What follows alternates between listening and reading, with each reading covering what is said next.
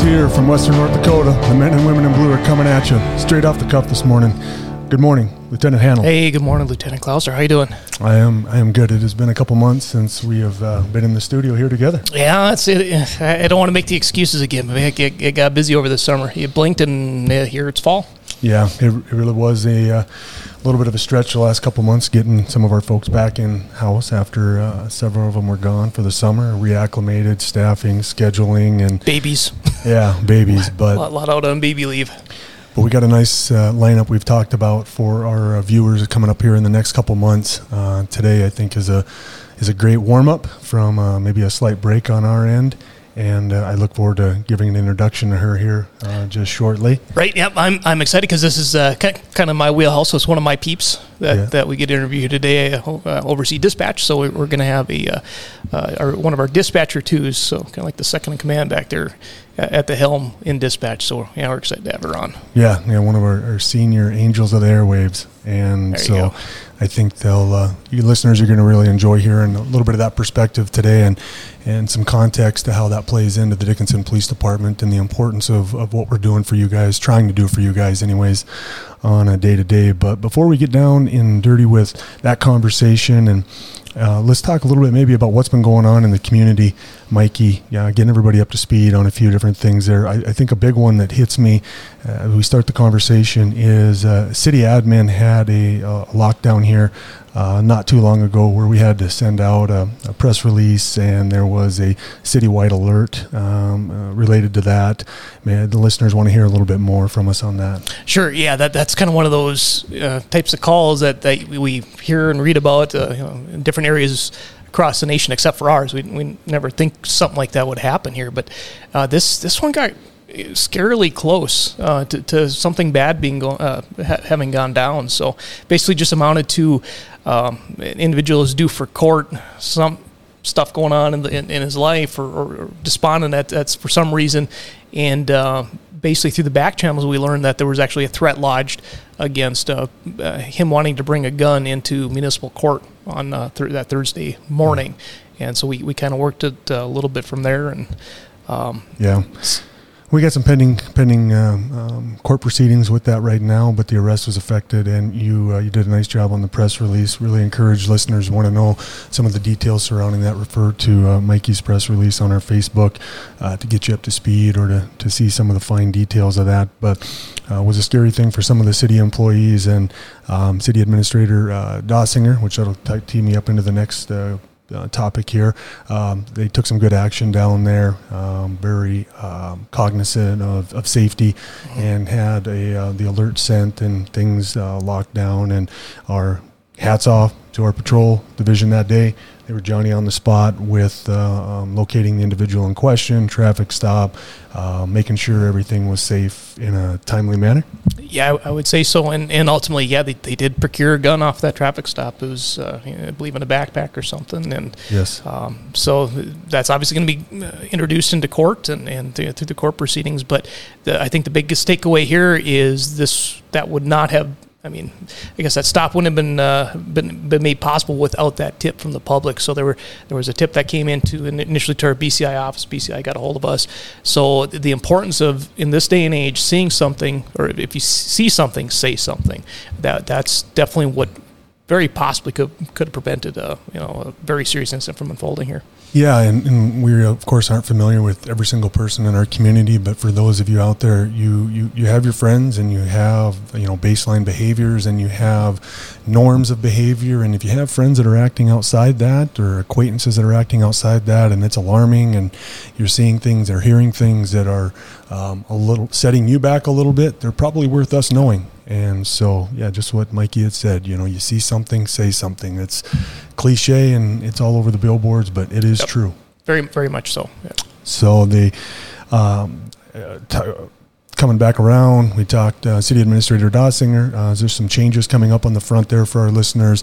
Dusty Dossinger here on last Friday. It was released in the paper as well. Signed a contract for City Administrator position, vacating his sitting role as the Chief of Police for the Dickinson Police Department. So that'll be a pivot, I'm sure, for the city here coming up. And we don't have much information on that other than we know that there's going to be some conversation surrounding it, and I don't know if you can add anything to that, Mike. Yeah, well, just in Chief's service here. I mean, 11, 12, almost going on 12 years here for Chief of Police. So he's looking back at what he's been able to accomplish for our department. We're obviously gonna miss him, but we know he's gonna excel in that position of city administrator. So not only just being able to keep us going here at the PD, but now under the whole city umbrella, we're fortunate to have that local talent here.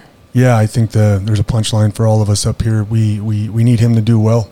Yep. For the rest of us to do well, and so our support and encouragement in that way for you, former Chief Dossinger, current City Administrator Dossinger. Here's our shout out to you. Appreciate it, man. Yeah. So in touching base with Cap Ciani this morning, he gave me some tips on the last month, and arrests were up, continuing to be up. He said some of our traffic was down, but arrests were up for the month. Pair that with some welfare checks continue to hold high for us. Mental health. Are you seeing anything on the press end of it there? Yeah, we could talk about it all from PIO stuff, Mikey. Yeah, just basically off those numbers, you can just definitely tell it's in the air that people are still just trying to trudge forward. There were a lot of mental health issues related calls that we're dealing. Obviously, the incident up at City Hall here that we just talked about, and just kind of par for the course. Just the limits that people are being stretched to nowadays, and obviously we want to encourage those people in those situations to reach out and get help before it is too late. There is hope out there. So and obviously our services are not precluded from that. So if does need law enforcement intervention, obviously give us a call. That's what we want to do. It seems like a lot of people are bringing up to us and mentioning about new faces that they're seeing in town, and a lot of these folks that we're dealing with on the welfare checks. It seems like there may be individuals we haven't encountered in the past, and coming into their own crisis of unique nature, whatever's going on in their life, and that just goes on to continue to beat the drum with. Sometimes people assume when they go by these individuals or when they're seeing certain things, law enforcement maybe has already been contacted, or, we're already in the loop, or we're on top of that. And maybe that's because of some of the good work that we do up here that people recognize us for. But that, again, is a testament. Hey, if you're seeing suspicious behavior or you're concerned for somebody's well-being, don't hesitate to call the non-emergency number in the book there, 701-456-7762, and get a patrol officer over there to get some eyes on it and just get a matter of record, I guess, if nothing else. And then nationally the new number rolled out, so that's 211 was the statewide mental health. Still in use. Still in use. Yep. 211 still in use. So obviously encourage folks to use that if they're in crisis, or if they need some advice how to deal with a family member that's in crisis. That we obviously highly encourage to reach out to those resources. 211 state, and is it 988? 988 for the national hotline. So 211 state, either one will work. Whatever one you can remember out of that, and but definitely worthwhile for sharing to those that may be in a time of crisis and time of need. Some other, I think, noteworthy maybe arrests since the last time we were together. We had a big arrest here locally, had a string of burglaries. An individual by the name of Jason Schultz just recently was instructed by investigators, pled to 3 different burglaries that we had in the community. Worth on that. Again, oftentimes these things are posted on our Facebook page, so follow the Facebook page here that Mikey does a great job with for the Dickinson Police Department. Listeners, if you don't right now. Another one is currently been charged out and in pending criminal proceedings, and that is going to be on a Robin Glear, and there was an embezzlement allegations of upward $900,000 plus embezzled from a loaf and jug store. So we have that one. And patrol came across one interesting about a month ago during nights. An individual by the name of Toby White from Minnesota was coming through the area here, and we had some stolen vehicles involved and a van. Try to make the long story short, good police work by the officers on their response. Came across Mr. White, and he was in possession of a stolen van and a trailer out of the Minnesota area. There's some other smaller things in there. But just some specific highlights for you guys out there wondering what's going on. What do you guys have happening? We're not hearing anything. Well, there you go. We got a few things there that we can say out loud. And maybe the highlight here. This is a good one. Yeah. So we have a case that we are sitting on. We're very close to. We're going to talk about this probably in the next podcast, but we have a 2016 case, felony violent crime, that is now come full circle. And we have some new developments through DNA and technology that are, we are just on the cusp of getting a judge's signature on a warrant. And so I'm going to leave you with that, and we're going to hopefully talk about a little teaser there. Yeah, a little teaser, but the next recording, hopefully we'll get you guys involved on that. You're going to love to hear that one. Some of you guys are going to remember it probably because it was publicized, and that was back in the day actually when Sergeant Hanno was his crew working that night. Yep, yeah, and remember vividly. Yeah. We had some hounds, some bloodhounds, tracking hounds that were called into town on this night for this case, and there was a lot of time and effort put into it, and so it's we'll tell you more about it here in the next recording, but it's a pretty cool thing. Yep, all that forensic stuff. You know, you watch TV and stuff, and I think a lot of people have the misnomer that that's we're doing that all the time, and very seldom. I shouldn't say very seldom, but it doesn't happen that often. Where it the falls stars align. Yes, the stars align. You get the profiles to match up just perfect. So just like an episode off of TV, this is gonna be a good one to debrief here when we get to that. Yeah, I'm excited to talk about that. And so, all right, anything else you can think of maybe that's... Yeah, I'm trying to think what we got teed up for the fall here. We just got done with the Fall Festival here over the weekend. There was a couple thousand in attendance right there. We had a shout-out from the organization that puts that on, thanking the PD for that, and the first responders, fire department, sheriff's department that was there.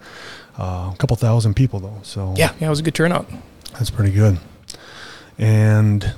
yeah, other fall things maybe that are coming up. I would just say stay posted with our social media accounts. You guys share those, and Mike's got a highlight. I'm going to give him a prop, I think, on this one that here in the last, we just surpassed, it was about 14,000 followers. Just hit the 14,000 mark. Yep. Right at the 14,000 followers, and this podcast has been a big part of pushing that number up higher, and we're very excited about that. And that's largely a hats off to Lieutenant Hanel and his creativity. And it's actually our viewers out there. That's you guys are liking us and following us and giving us tips what you want to see and what you want to hear. So yeah, well, and most of that is you guys are liking what you're seeing. So there's some probably that don't like what they're seeing, and they're following. I get that. Haters gonna hate. Yeah, we understand that, but. So it goes, but well, I think without further ado, maybe we'll kick it over to our guest here. I got something I'd like to set the tone though with this out loud here, okay, for our listeners. So it's a little something. I'm going to try to keep my mic up here a little bit closer and such. And so we'll get her brain thinking a little bit here, okay? It's dear Lord, help keep me safe. Those who depend on me, give me healthy ears. For they are my link with those who need me. Keep my mind sharp and alert, and my fingers quick and nimble. Grant me the ability to do 10 things at once, and do them all equally well. Bless me with patience, Lord. Give me the nerves of steel, and do not give way to panic. Help me to remember that I make a difference, however small it may seem, some days, and that I matter. I am a dispatcher. Lord, grant me peace. Tennille Wire. What do you think about those words? Amen. Yeah. Right? I think just I thought I would bring that in for those that are hearing this to set the stage for what we're talking about today. And so, dispatcher's prayer. Yeah, I love that. It just really puts into very simple terms feelings that we go through every single day when we sit in that chair and try to help the community. Yeah. And the voice that you guys are hearing, if you close your eyes and you think about, instances maybe where you have called the police department here in the past, Tennille is very likely somebody that you have spoke to. She is, in a non-offensive way, an old dog here. Yeah, that's all right. That's all right. An old dog here. And total time with the police department? I think we're right at 15 years. 15. Now, you had a short pivot, motherhood and some different things, took you a different direction. Yeah, I thought I needed, the normal 8 to 5, let's be, calm, and I missed dispatching every single day that I was gone. You can take the dog out of the fight, but you can't take the fight out of the dog. I did. I just wanted, I missed making a difference. I missed knowing that every day that I came to work, whether it be small or big, that what I was doing was important. Yeah. Yeah. And you are Dickinson born and raised. If I get some of this wrong, help me out. I want to. So I was actually born in Billings. My parents are originally from this area. We moved away for a short few years throughout like elementary and middle school. I came back in high school, and I've been back ever since. Okay. So Yeah. midget grad? Yeah. Midget graduate. Got it. And so this whole thing, thinking about, dispatchers and our 911, when did it cross your radar? Like when did this whole field and this whole thing, spark and start that little blurb on Tennille's radar? I mean, honestly, it was just going through life, figuring out what I was going to do. I'd tried a couple of different jobs, and when this one came open, I was like, I think that would be great. I think that would be really fun. And I was always, I think growing up, we always watched 911 shows or, unsolved mysteries. You get that whole, hey, I'm really into this, Law and Order. Let's give it a shot. And it was perfect timing, and where I was at in my life, I just needed to try something different, and I gave it a shot. Yeah. And it was the right shot? Yeah. It changed my life. Sure. What can you talk us through that tale a little bit from the beginning? I mean, what did you expect when you came into the door here thinking, because there's been some people that have applied for our communication specialist job that sometimes I think that like they have not read the job description. They think they're For sure. They think they're going to be a telemarketer or something. Yeah. You just think answering phones, maybe, Yeah. just doing what you're doing, but you don't. And they talk about multitasking. They talk about like you're going to be doing more than one thing at a time. And like you get through that first interview, and then when they call you back in for the second, they give you the opportunity to come into the center, and you walk in, and most times there's phones ringing and radios happening and people in and out, and you're like, it's just like a deer in the headlights. Or what did I get myself into? How am I going to juggle all of this? Because it's not like your normal multitasking where you're just handling, it's just this chaotic, beautiful event that happens where things just fall into place. It's a controlled chaos. Controlled chaos. Absolutely. Yeah. And going up to it, having the interview, I was excited. I presented myself. Obviously, they called me back.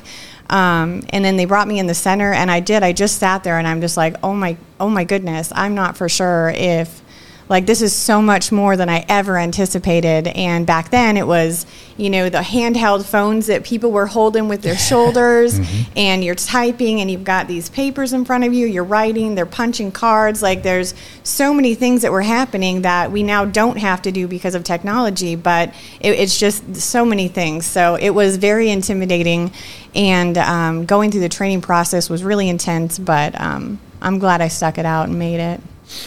We've shared with some of our other guests kind of maybe like a typical day, on a typical shift. So to get you kind of frame thinking about that. So like, as a dispatcher thinking about today, can you paint out to a listener for us, like what does that look like just on an average day? What could it look like? There's so many unknowns in there, but thinking about you come in at 7:00 and you hit the ground, and then between that 7 and that 7 p.m., like what could a day look like for a dispatcher? I mean, honestly, it differs. I mean, this weekend we had a extremely busy weekend where you're looking at 115 calls for service, and that's not even including all of the phone calls that are coming in that don't result in an actual call for service that you're entering in. Like at the end of the day, we were spent. We had been on the phone all day long. It was nonstop. You're hey, give me 1 minute so I can step away for a second, but it's just go every single day. And then on Sunday you have that day where it's just not quite as many. You have like 60 calls for service where you do have that break time in between, and you're trying to get caught up with your trainings and everything else that's on your plate, but it just depends on the day. In terms of, so you mentioned call for service. What does that all entail? What's a call for service? A call for service would be any call that comes in that we're going to be dispatching out or personally handle within dispatch to officers, sheriff's department, fire department, ambulances. Every incident that happens gets what's called a call for service, and it's a specific number. We restart them every year, and it goes just from 1 to however many we have for the year. And typical Friday night, how many CFSs do you think is generated between all those I mean, this agencies? was just day shift, and we were, 120. So their night, they said, wasn't quite as busy, but I mean, you can get anywhere from 50 to 100. It just depends. Some nights can be pretty crazy, and you've got calls stacked. You're letting everybody know other people are coming in to help. It's just... and other nights you can sit there and just be doing nothing and have 10 calls for service. It really, there's no rhyme or reason to it. I think if you go back and you look at all the behind the scenes, you can try to, but we've even talked about you can't predict how to even staff for, hey, every Friday night we've got really busy stuff happening, because it's not the case. So full moons. Yeah. That's how we predict. Absolutely. Full moons. Yeah. Yes, so moved. That is, It is so true. People, they talk about it, you joke about it, but it's true. we witness it. You want proof, you just come up here to the Dickinson Police Department, you sit in dispatch, follow our officers. The full moon cycle is a real thing. Oh, yeah. Yeah. Gravitational Definitely. pulls and whatever else. Mike, maybe how many, do you remember on our annual report last year, what were we sitting on for calls for service for the year? You know that number offhand? I want to say 27, north of 27,000. I'm guessing, Okay. but that's obviously us, Sheriff's Department. That's the entire It's a pot. running tally, yeah. Okay, yeah, it's kind of when you really look at the number, when you see it down there, like, it's a good number for people to hear. Like, holy cow, it's a significant. And how many people are usually helping you in the center? How We many? have a minimum of 2. Hopefully, we'll get full staffed soon and get some people in the chairs. But minimum 2. You're never by yourself. You always have somebody there in with you. We like to have 3, both day and night. And sometimes on day shift, when we have full staff, we're at 4 in the dispatch center, and that enables us to have time to do that. Administrative kind of stuff, working through things, getting trainings done, starting, like we talked about, QA, quality assurance, getting those people that can come off of the floor. In a perfect world, we're able to have that on day shift, so we can have 4 and 3. And so when we're full staff, how many dispatchers do we have at full staff right now? I think we have 15 openings, and we currently, our 12 are filled? Hiring for 2 right now. I think 2. one's in background, and then so we just got one more. Almost there. Yeah, Almost getting there. Yeah. And who does our center serve? I think some people just think Dickinson alone, but No, we service Stark County, the entirety of it, all fire, EMS, law enforcement, rescue squads, everything in Stark County we're servicing. So I would think it's 2 law enforcement agencies, Stark County Sheriff's Department, Dickinson Police Department, and then you have your city fire, rural fire, and then you start getting out into Gladstone Fire, Taylor Fire, Richton Fire, South Hart, and then Belfield Fire, and then Belfield has their ambulance squad, Richton has an ambulance squad, and then there's some little areas, on the outskirts of the county that we're co-oping with state radio when it comes to different services, but all within Stark County. I think that's I asked that question in tee up because we are the mothership of emergency communication up here, and so the importance of what these people are doing in the seats in there and how that impacts us here for the greater good of the community. I hope you guys, listeners, it's a great job. It's a great job, and we need more good people wanting to do it, and that's part of today with the highlight with you. Yes, absolutely. Get people interested. Let them see kind of behind the scenes so they know what the job's about a little bit and how much it can mean to you. Yeah, for sure. What do you think some of the good qualities are that if somebody is out there listening, if they can look inwards towards themselves to see if they got this stuff? What's the stuff you need to be a good dispatcher? I mean, honestly, I think active listening is one of the best qualities of a dispatcher, to be able to just kind of listen to what's going on, interpret from tone and what's happening, and putting that into your work. Empathy, being able to empathize and sympathize with the people that are calling in and making sure they feel valid, and knowing that you're caring and willing to take care of them in their time of need, no matter how big or small. Obviously multitasking, I say it, but I kind of everyone thinks they can multitask. It's just a different time. Somebody told me one time that it's actually not multitasking that we do, it's switch tasking, that you're doing these different things at a simultaneous time rather than just, so it's very different because even when you're on the phone, you're listening to the radio, you're talking on the radio, you've got people coming in, you're shuffling things, so... and you obviously have 8 screens in front of you, so you're watching all those different things, trying to get locations. It can definitely get, it's multitasking on steroids. But listening is very important, to be able to listen to understand rather than listen to respond. Sometimes you get more from the caller just by saying hello and being quiet for a minute and letting them just say what they need to say and documenting it. And then once they stop, you can get through the questions that you still need to get through. Yeah, it is a beautiful art when it's going well. And, I had a long time in my career, Mike, where in investigations getting called out, Tennille calling me out at night saying, hey, whatever, we got burglaries, we got a stabbing, we got a shooting coming out. And I always probably had one of the better seats, investigators in general, with hearing some of this stuff right out of the gates. Because the first thing when Tennille would call me and she'd say, hey, we need you out here, you got to come out. Like, okay, Tennille, play the 911 back for me. I want to hear how this thing goes from the beginning. And what she just said there, when Tennille's in her wheelhouse, when a dispatcher is on point and doing a good job, it is pivotal in the success of the follow-up portions of the investigation and coming to a good conclusion. The questions that are asked, or just the silence that's used, what you just talked about right there, the ability for you guys to hear what's being said, or maybe what they're trying to say and they can't say it, the undertone and the backdrop. I don't think some of that stuff sometimes is highlighted enough. Like I try to share it with you guys out loud because I've seen it. Comments, questions, and when you're on game or on point, it is just so crucial to having a positive outcome from the investigation side. And but that's my bias on that end of it. There's I mean, and sometimes it's just an intuition thing. Like you talk to the officer and you're like, I know this sounds crazy, but something does not sound right. Like you get a 911 hang up, you call them back and they're like, oh, everything's fine, but there's just a tone, there's something you hear in the background, there's something that you're just picking up on, and you have to trust. And there's that level between us and our officers where you can say, hey, like I really need you to follow up on this. I need you to take this seriously and really something's not right here. And I mean, sometimes it may be nothing, but every now and then you get that call where you're like, I made the right call. This person was in distress and they weren't able to communicate with us, and we sent somebody and they got the help that they needed. Yeah.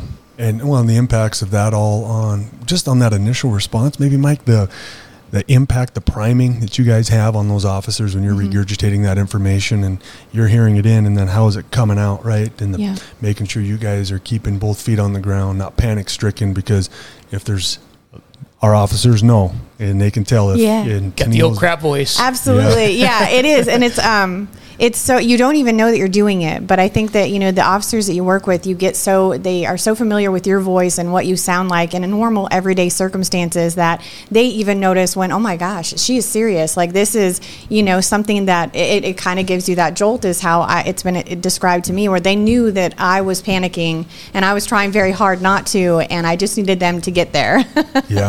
That's so talk a little, how did the career progress for you, Tennille, as it's went along a little bit, starting out and moving up until current day? How's it been for you? I mean, honestly, it's, starting out, I don't think that anyone, one of my previous supervisors told me that there are some people that it just gets into your blood, and and you're hooked instantly. And that's kind of how it felt for me. As soon as I sat in the chair and I started doing the job, I just knew that it was something that really, really I held dear in my heart. I started out, it was very fun. Obviously, you're getting to know all these officers. You're seeing a world that you've never, you see. And sometimes you're almost afraid of police officers. You're like, oh, I don't want to deal with them. You only have, experiences that frighten you. But when you get in there and you start to get to know them, and you become such a deep family. And that is something that has been pivotal in even me wanting to come back here, was missing that link with everybody. And and you watch everybody, like you was saying earlier, have babies, get married, have families. I mean, you just become part of this team that ultimately ends up being your family, and you love every single person that you work with, and it makes it more important for you to do your job well, to make sure that they get to go home safe, and it becomes important to you. But I think I got hired in July of 2004. How many dispatchers at that time did we have? Do you remember? Oh gosh, was it like 6 or 7, I think? And it was very intimidating, because when I came out of training, there was the hours of 3 a.m. to 7 a.m. You were by yourself in the center, and that was just one of the most terrifying things in the world. I remember being so scared, and obviously we don't do that now, but it honestly, it helped you become... to trust your instincts, to trust that you knew what you were doing. I think even though we don't do it now, I do believe that there was some benefit of it, because you just learned to rely on your skills and knowledge and trust yourself. What was a specific fear of that? Like what scared you most at 3 to 7? What was I pray to God that this does not happen? I mean, anything. You didn't want anything big to happen, because normally, you would have, because your backup, if you have to do anything, is like, hey, officers, but if we get busy and things are happening, nobody's in the office with you. You are in there by yourself, and you're answering phones, and you're juggling this, and you're putting people on hold, and things are still ringing, and it's just, so even the littlest thing, even one car accident could just cause chaos in there, because you have so many different things. And back then it was pushing buttons, and there was definitely different things that made it a little more difficult to dispatch. And if you're in there by yourself, we had paper logs. The police department log was this big, huge notebook that we had in front of us, and we'd write the names of the officers and be jotting down the time and what they said. We also had a long clipboard that was the sheriff's department radio log. So you've got these 2 pads in front of you, and you're juggling between them, trying to do everything, and it was just intimidating. It was very frightening. and then logging on scene, how did you guys do that? Like the times and stuff? So like we that? had it was it's so funny, because now you hear people say that have been here for many years, start me a card, punch me a card. We would, when we got the call for service, we had these little blue calls for service, and we would punch them in like an old time punch, like the ka-tunk. And we would punch it when we got it. We would punch it when they were en route. We'd punch it when they were on scene, and then we would punch it when they were done. We'd put all the information on there, and we had a little file of facts that was sitting on a shelf, and then the shift commander at the end of the night would come rifle through and make sure and see what needed reports and what didn't, and it was a very different time. It seems like forever and a day ago, but I mean, yeah, I remember that so vividly, like having to that stack of blue cards you had to shuffle through. Absolutely. Everyone had paper logs, even the ambulance. We had certain little notepads that they delivered to us every month, and we would write everything out and put them in a file and deliver it to them. God, we just sounded like old people. I know. This is just crazy. It's definitely aging us. You tried to you share some of these things with our new dispatchers coming on to give them some perspective? Yeah, absolutely. You almost want to say, like, just be thankful, because we do have so much technology and so many cool things now that just make it much easier to accomplish the tasks that we need to do. Can you tell some of our listeners maybe what are some of those cool things now? Mike, this is, again, both you guys, your wheelhouse. What are some of these cool things that technology is providing us currently for our community, service-wise? And I mean, I think one of the coolest things that we've got going on right now is Rapid SOS, where the technology within that is growing and growing, and it seems that every quarter, every month, that there's something new that's coming out within this program that's making the Enhanced 911 even better, faster. I mean, Mike was in dispatch the other day, and like we're getting a notification on Rapid SOS 2 seconds before we get that actual ringing of the 911 line. So, I mean, they're picking things up even before our systems, and the locations on them are instantaneous. Like, you've got a very good, solid location. And what's cool about Rapid SOS is even after you disconnect, it kind of shows, it follows you for a little bit so we can see where you're at or if you're moving. Is that a computer program, Mike? Can you highlight it all? Yeah, so it's like a web-based company that's out there that's free for all PSAPs, our communication centers. It's funded by donations and whatnot. So a lot of agencies have been signing up for this service, and it's just an extra browser window that we have up that kind of augments our. You were talking about enhanced 911. We'll probably have you unpack that in a second here, exactly what that is. But and then Tennille was mentioning all these other services that are coming online with Rapid SOS that's partnering with them. So an example would be like OnStar. So if you have an OnStar subscription, you get in a car crash, right? It sends the notification to the OnStar people. What Rapid SOS does is it basically kind of eliminates the middleman. So instead of OnStar agents having to call us, we get that notification the second the airbags like an accident has been detected. Have you seen that yet? Actually, I'm kind of curious. Not on Rapid. I have not seen it yet. So hopefully, that's going to be amazing. Things to come. Yep. And then you mentioned like location data. How? They also have like some of the smartphones where you can enter in your medical information, like if you're diabetic or have seizures, any your emergency contacts. If that stuff is entered into your phone and that is the phone that is used to call on Rapid SOS, that displays on our screen for us, so we know if you. So is that like the medical ID here on my phone? Is that what we're talking absolutely, about? For sure. In there, you got your yeah. If you filled out that information will display on the screen for us to view when you call 911. That's amazing. That'd be good. PSA, I suppose, for any family members that have elderly family members. Get their phones and put their medical information in there. That way it pops up. Yeah, because sometimes you have the elderly that fall or, are unconscious. They're not able to tell us what is happening. But if you have that in their phone and we can see that they have, a pacemaker or are diabetic, that's something that we can give our responders that can be life-saving. Yep. Yeah, that's, now I know as a, back to the career a little bit here. So we've built a long time. Our numbers have overall went up. We built some positions in, and now you currently sit in a senior dispatch role, right? Yes. And so we brought those on board here several years ago now. Yeah, I think it's been a couple of years since.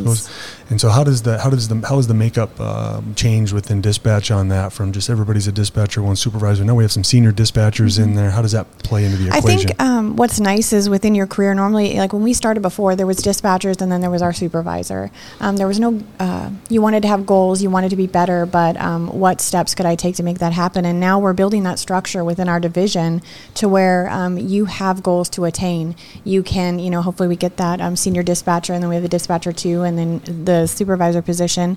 If you want to advance your career, you have those steps that you can take now to encourage yourself to do that, because we do have these opportunities now. Yeah, and pardon me for misspeaking on the title of it. So, dispatper 2. Yeah, dispatcher 2. And, but she's one of our senior ones again, so she's been here so long that.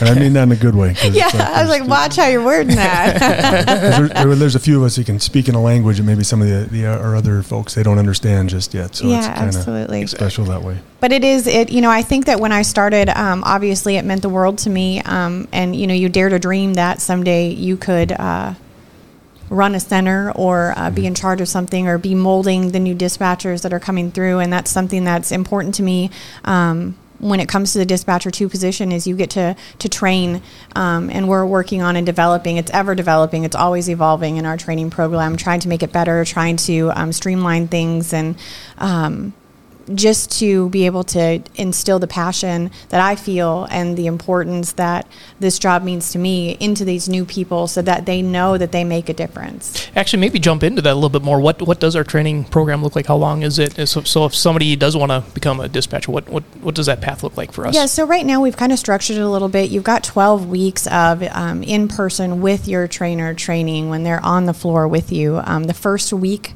or 2 of that, you have your basic dispatcher course that we're doing right now through APCO.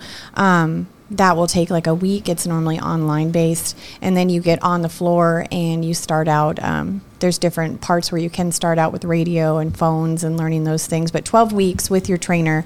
And then we've just started a new where you transition into, your trainer leaves you and you become a third person dispatcher, to where you're always a third person. So you're never in there alone. You're not, sometimes you have two in there when somebody takes their breaks, but you get those 6 weeks of third person dispatching before you actually go into a full dispatcher role.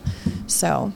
And then there's one other, the EMD portion of it. Do you want to touch on EMD? What that's all about? I mean, it's changing right now. We have our emergency medical, which is something that not all centers do, but we actually can give some medical direction to callers when they call 911 prior to EMS, law enforcement, or fire arrival, just to get things moving along in that medical process, Nothing too in-depth. It's not like we're there on the scene with them, but just to help out until the professionals can get there. And we have that course. It's changing a little bit now. We used to have a program within our state where we went to training for 2-3 days to get certified, because you're not able to take or give medical advice over any call until you have that certification.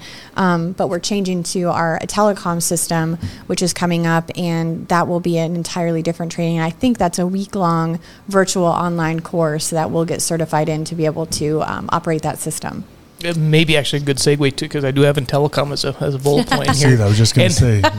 Yeah, smooth flow. Right. Do you want to talk a little bit about telecom? I actually was able, we'll talk about California, I'm sure, as well, but when I went to Anaheim and I was able to see a live demo of Intellicom, unfortunately, it wasn't a live demo that incorporated with our CAD program, so obviously it's going to be a little different when we actually get into doing it, but it's basically a guide card on your computer where you have a basis of questions that you can ask, question answers, and it directs the call taker to where this call is going to go and at what point you would dispatch. I think it's streamlining everything. It's going to be very easy to for quality assurance, because we're going to have those direct questions. Are they asking them? Are they answering them?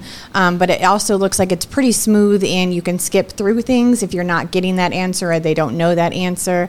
It's just an online guide card system, which is now we have kind of a flip book with some question answers, but this seems to be more technology based and getting those questions more streamlined. And that ranges from CPR instructions. So is the patient breathing? Yes or no? They click yes. Yes. Then it just goes through and there. Breathing, conscious, you're going through. You get anything from headaches to childbirth, I know that some people just chiming in from, again, this is your guys' wheelhouse, they always get really critical on, technology and the way things used to be and stuff. But when I hear this stuff from, Mike and Tino, you highlighting in there, it really, the essence of this is trying to free up bandwidth so that we're maximizing good decision making behind the console, right, for those that we're trying to respond to and serve. Yeah. So we're trying to remove as much of the human error, human factor end of it and such. So there's, like you said, there's a lot of good things here, because again, you get some that are like, I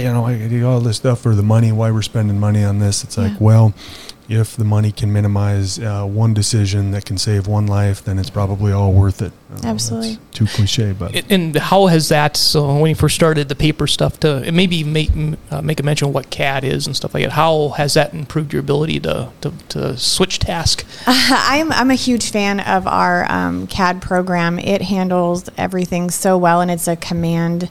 You type in scene and it scenes the officers. So it's very one-word command line driven. It makes everything that you're doing, everything that the officers are saying specifically has something that we would do in correlation to that. So rather than them calling in, me grabbing the log, writing the time, writing what they're saying, writing on the card, taking a phone call and you're writing in your little notebook of what the caller all said and then inputting that into the computer and adding all this stuff in. So there was like 20 steps to taking one phone call and taking that radio traffic, to whereas now everything is right at my fingertips. I can take that phone call and be entering a call, and I can switch over to another command line and take that officer's traffic, and everything just flows. It makes it so much easier to be really good at your job if you're using the the equipment and the technology that we have in the best way that you can. It's flawless. It's so good. You don't miss the punch? No, I don't. Okay. I don't. I mean, just maybe the sound. But I am a huge fan of the systems that we've changed to, and I love how fast it makes everything. You're even getting those things back to the officers in a more quick manner, which ultimately can mean, officer safety. Do you have several heartfelt, ones that are near and dear to your heart over your time, Tennille, stories, and as a call taker that you just, some of these things, we always talk about wellness, mental health, not living with things, and we got to move on, but we all know that there are these ones that we live with that are always there, etched in us. Over the course of your career, do you have some that you can share? Honestly, I think one of the hardest calls I've ever took, and it stayed with me forever, and I think that also is part of the reason why I am so excited about the new technology and how fast things can come to us. I had an incident where it was a hunting accident where a child passed, and it happened to be a family friend. It happened to be someone that my child had grown up with, and it was so close to home, and it was so difficult. Things were failing. They didn't quite know where they were at. Obviously, it just was very difficult. And if we would have had that, rapid SOS or something that just gave me the location immediately, it may not have made a difference in the end of the call, but it would have helped with not having to wait so long for help to get to you to help you handle this situation. I think that's one of the ones that I don't know. I won't ever forget that call. Sure. Going into it, I think sometimes when you get those calls where things are involved with officers, those scary type situations, you keep those with you, and it helps you remind you why you're doing what you're doing and trying to make their job as easy, practicing de-escalation, trying to make sure that we're doing our best to not send you into an unsafe scene, and realizing that the questions that we ask do make a difference, so that you guys can be safe as well. I try not to hold on too many, and I think when you were talking about it earlier, it is true. When you walk out the door, it's not an easy task to do, but sometimes it's essential for you to just kind of let it go and know that you did the best that you could.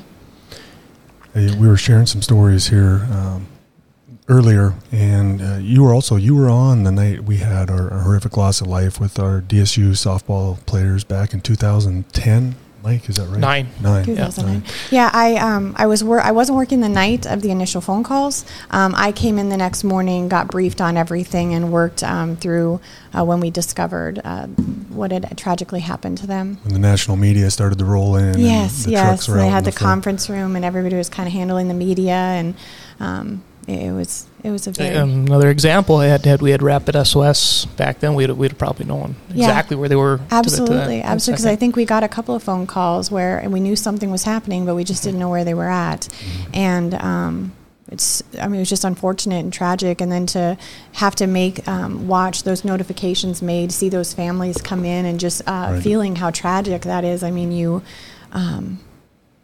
just never know when it's going to happen, and it's very sad and difficult.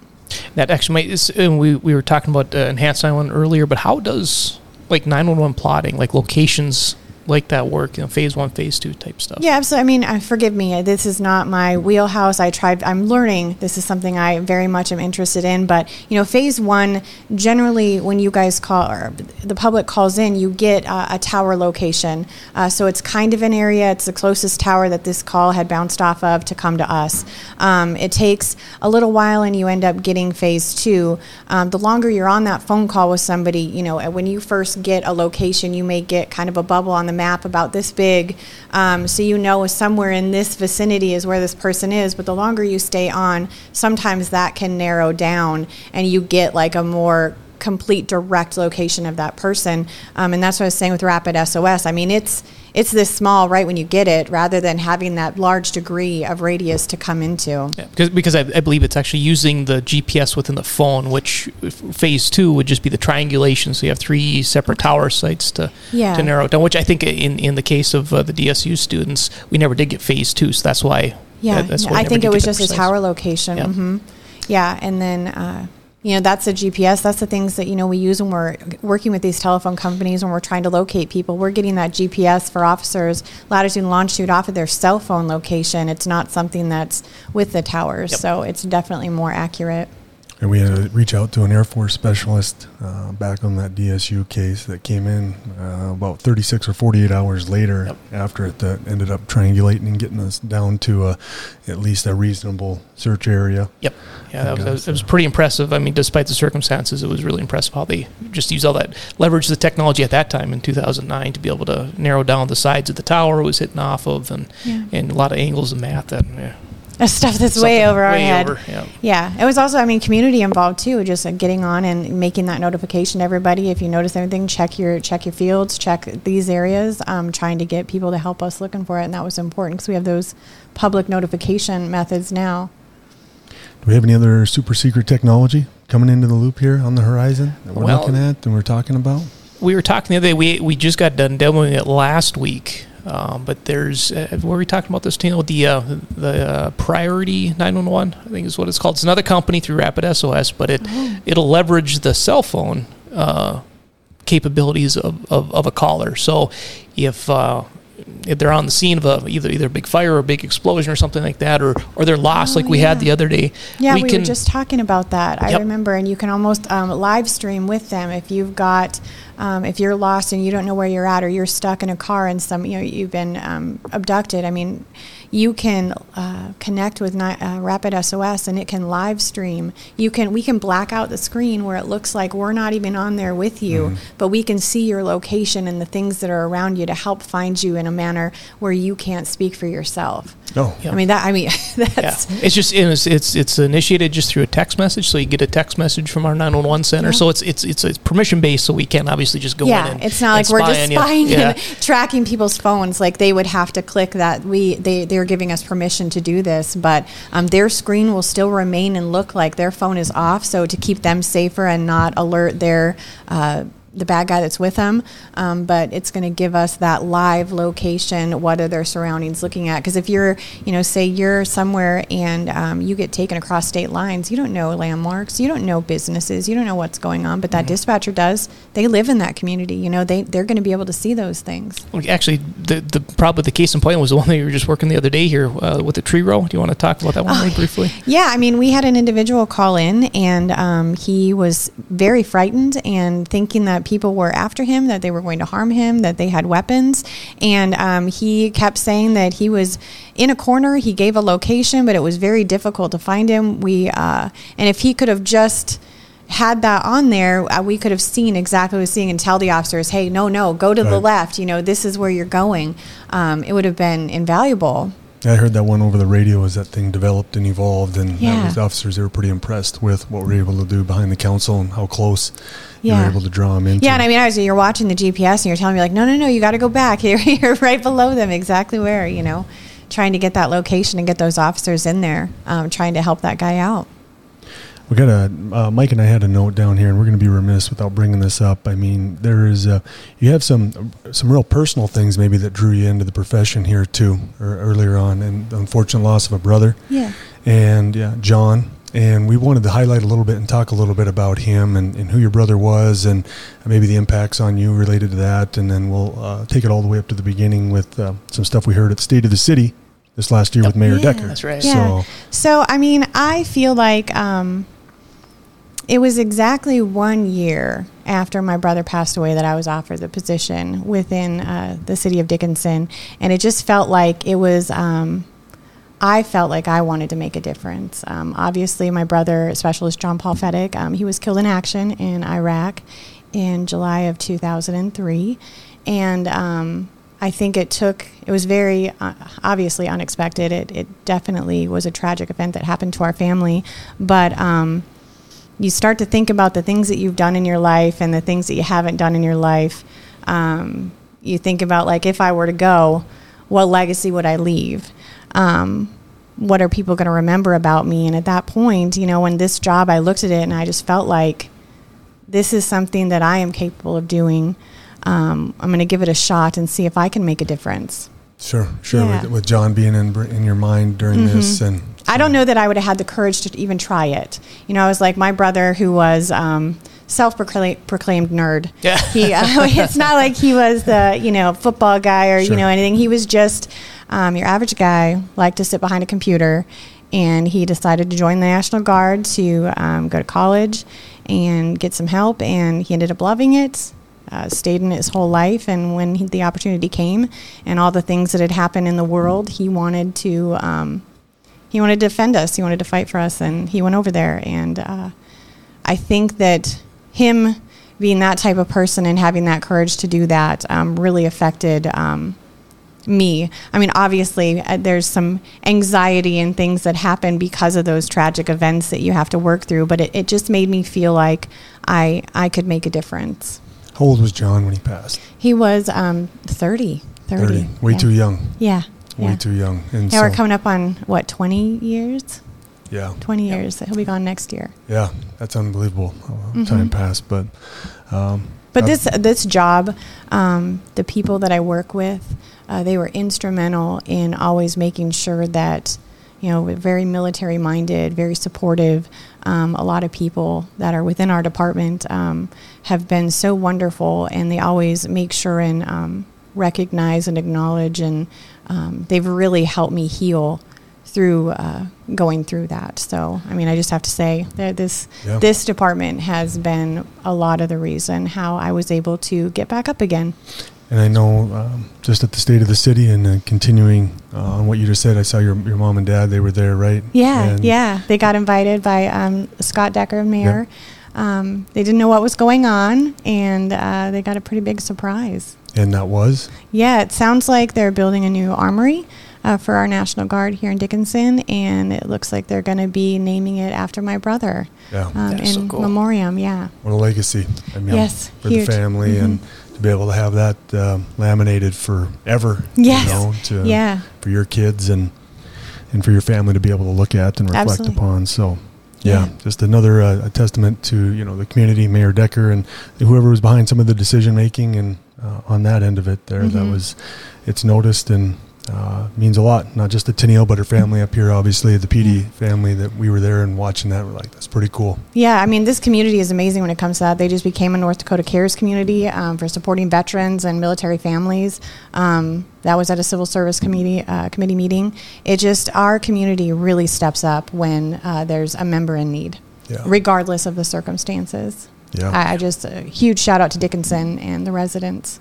Yeah, we try to throw that in on every single episode, just when they hear this and how appreciative we are. Very much. Absolutely. So, what else? Do we have anything else there that we can you can highlight on your Anaheim trip down there to California? My. What were some of the big highlights to this APCO conference, which stands for? APCO, Association of Public Safety Communications Officers. There you go. Yeah, sorry. Yeah. They had their national conference, which is something I've never been able to attend, and thankfully through multiple agencies I was able to.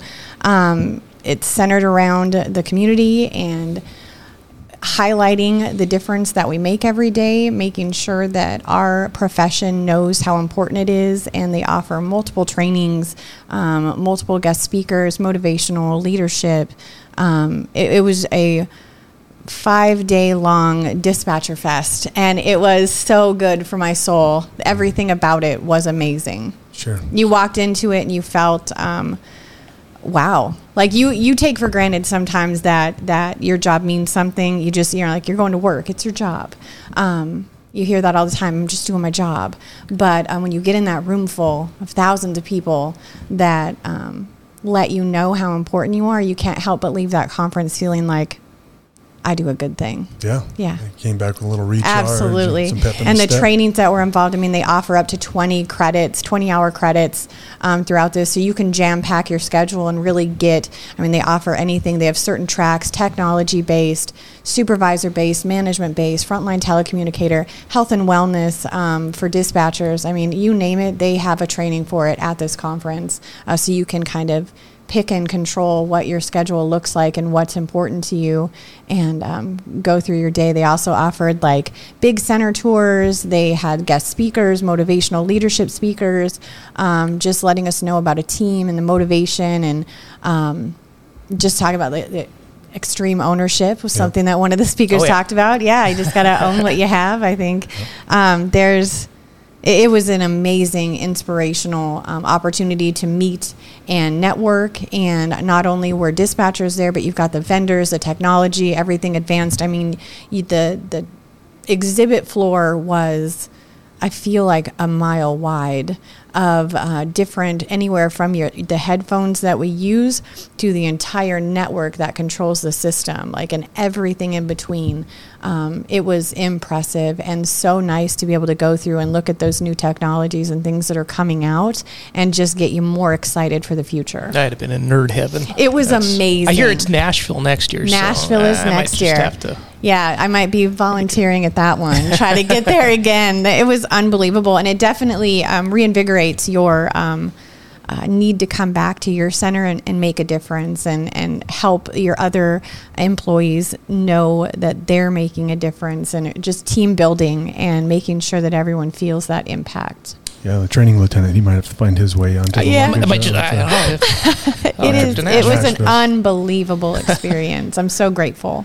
Did on the extreme ownership end of it, was that Jocko himself, or was it Echelon Front? No, we had the Brent Gleason from what was SEAL Team 5. Yeah, I think he was on there, and the other guy that we had was Matt Eversman from Black Hawk Down. Was the other special guest speaker. So it was just teaching everybody to, obviously that leadership is, or your employees are a direct reflection of that leadership, and to own all those things involved in it. I can't get into it. I've learned so much. I mean, obviously, Mike's a huge fan. He comes in and he talks about it. My husband's a huge fan. He teaches me a lot about all those things, and super helpful in learning. But I mean, the points that they make and the lessons that they learn, they translate. It's not just military based. It translates into real life, and it really helps people become better leaders just by listening to their speakings. Yeah, that's great. Did you have one thing? What was your favorite besides the networking, probably, and getting to hang out with some other dispatchers? One thing that was my favorite, they had one of the nights they had what they called the APCO block party, and the way everything was set up, they had the Anaheim Convention Center, and you've got the Hilton and the Marriott, and in between that they have a boardwalk, and I say a boardwalk, but it's a huge expanse. It ends with a huge fountain at the end, and there's palm trees lining it. They string lights across the top. They brought in multiple food trucks from throughout the area, and a live band, and you just got to network and have fun and relax, and they really treated us to a great evening just to have a relaxing good time. On the fun side of it, that was definitely a highlight for me. On the work side of it, I enjoyed the speakers. Some of them so much emotionally touched me. I mean, I don't know if you remember on the national news where that young man got stuck in his vehicle. In the back seat. In the back seat, right? Yeah. So his parents they made it their mission to honor their son, to educate 911 professionals on trying to be your best self with every call. And they were there, and that was one of the classes that I attend, and it touched me. Like, for them to take such a personal tragedy of losing their child and to turn it around, some people could have been very negative or thinking about if there was failures within our community that is the reason that their child isn't here. But they took it as, we're going to make sure that this never happens again. We're going to educate these professionals to know that they need to be their best self every single call, every single day that they go to work, and know that that's going to make a difference in somebody's life, saving that life. And that was one of the most inspirational speakers I've ever been to. For some context, where was that at? Do you know offhand location on it by chance? I honestly would have to look it up. I would. Gotcha. Yeah. It's all right. Well, maybe knowing that you just because you set yourself up coming back reinvigorated here in the last 30 days, we want to tie off into some speed cuffing. We can with do that. Yeah. And so you heard the noise in the background there. What does that mean? Yeah. And we like to finish every episode, Tania, with a little speed cuffing. And so Mikey, he will tee us off with some music. When the music starts, we do a little rapid fire question. and you just answer whatever comes to mind or what pops into All your right. head just as fast as you can. And I didn't know we were starting a game show. That's why we do that. That's All why we right. do that. Hear those cuffs, and now you know it's game time. So, Okay. okay, do you Here we go. 30 set to seconds. go? 30 seconds. I'm good. Gotcha. Favorite vacation destination? I haven't been a lot of places. Vegas. Springer Spaniel or Cocker Spaniel? Springer Spaniel. Best musician of all time? Ooh, Elvis. 911 was developed by what phone company? Oh my goodness, AT&T? Yeah, good call. Day shift or night shift? Night shift. The first 911 phone call was made in what state? Ooh, I don't even know. New Hampshire? What about what year? New Jersey. I don't think New Hampshire. 1912. Yeah, geez, this is going to blow you away. I wouldn't have guessed this one ever. Alabama in 68. Oh, 68. wow. So, yeah. Man. You're supposed to make me look good during these, and now I just completely ruined that. No, I don't know. You got AT&T though. I would That's what I guess said. that. I think it would Yeah, you get bonus points at makeup. Right, all right. So, you got any parting shots for us, Tennille, on their way out here as we get ready to wrap things up? We've been going on over an hour now, so time Oh, flies. wow. I had no idea. Honestly, I think one of our biggest things we're focusing right now is recruiting. I want to get better at that. I want to get these people interested. If there's anybody listening that is skeptical but think they might make a difference and just give it a shot. I mean, come in, interview, see what it looks like. We would love to have you, and don't be afraid. It can be intimidating, but it's life-changing. Yeah, these positions hold so much weight in the process, and we don't talk about them enough and highlight them enough. Yeah. But today, hopefully, when you listeners hear this and anybody interested, you got to hear firsthand. I mean, they are in the thick of it. They are in the mud, with everybody else getting dirty. I think you got to part us off with one last good dispatcher story, like a good humorous one. And we were talking about it the other day, like one of the more funnier calls that you've got. So early in my career, we always tell the officers, we tell everyone, we're only as good as our caller. So I'm going to preempt this because I was back in the day a lot, and I think they still do. Lot 6, BN, kids hang out there. They down on Villard, Yep, across from they just Blue hang out, 42. and then above Blue 42, we had these apartments. People are living in there. We had an older gentleman call in, and he was very upset, screaming, just super upset, telling me that these kids were across the street, they were bothering him, and it's been an ongoing issue, and he was so mad, and he's like, they stole my sandwich. And I was like, I don't know if I heard that right. So I, ask again, and I'm trying, and he's just upset and yelling at me that they stole his sandwich. And so I dispatched it out. I gave it to the officers, theft of a sandwich. And they're not understanding what's going on, but they go down and they get down there, and then they politely informed me on the radio that it was a theft of a sand wedge. Golf clubs. But the way he was yelling, honestly, I mean, it was. I wish I had the recording to this day because I thought his sandwich was stolen. And I was like, what kind of sandwich is this that you were so upset about? But it was apparently a really good golf club. And there's so many more of those. If we Oh had my goodness, time. yes. It's not all gloom and doom. There are good days. There are many, many good days. Yeah, far more good than bad. Absolutely. Yeah, so, well, that was pretty awesome. Tennille, really appreciate it. Oh gosh, thank you for having me. Really, Yeah. This is it good. means a lot. Yeah, you're great at what you do. Extremely appreciated and valued. I know Lieutenant Hannell and the rest of us administration. Hats off to you back there. Thank you.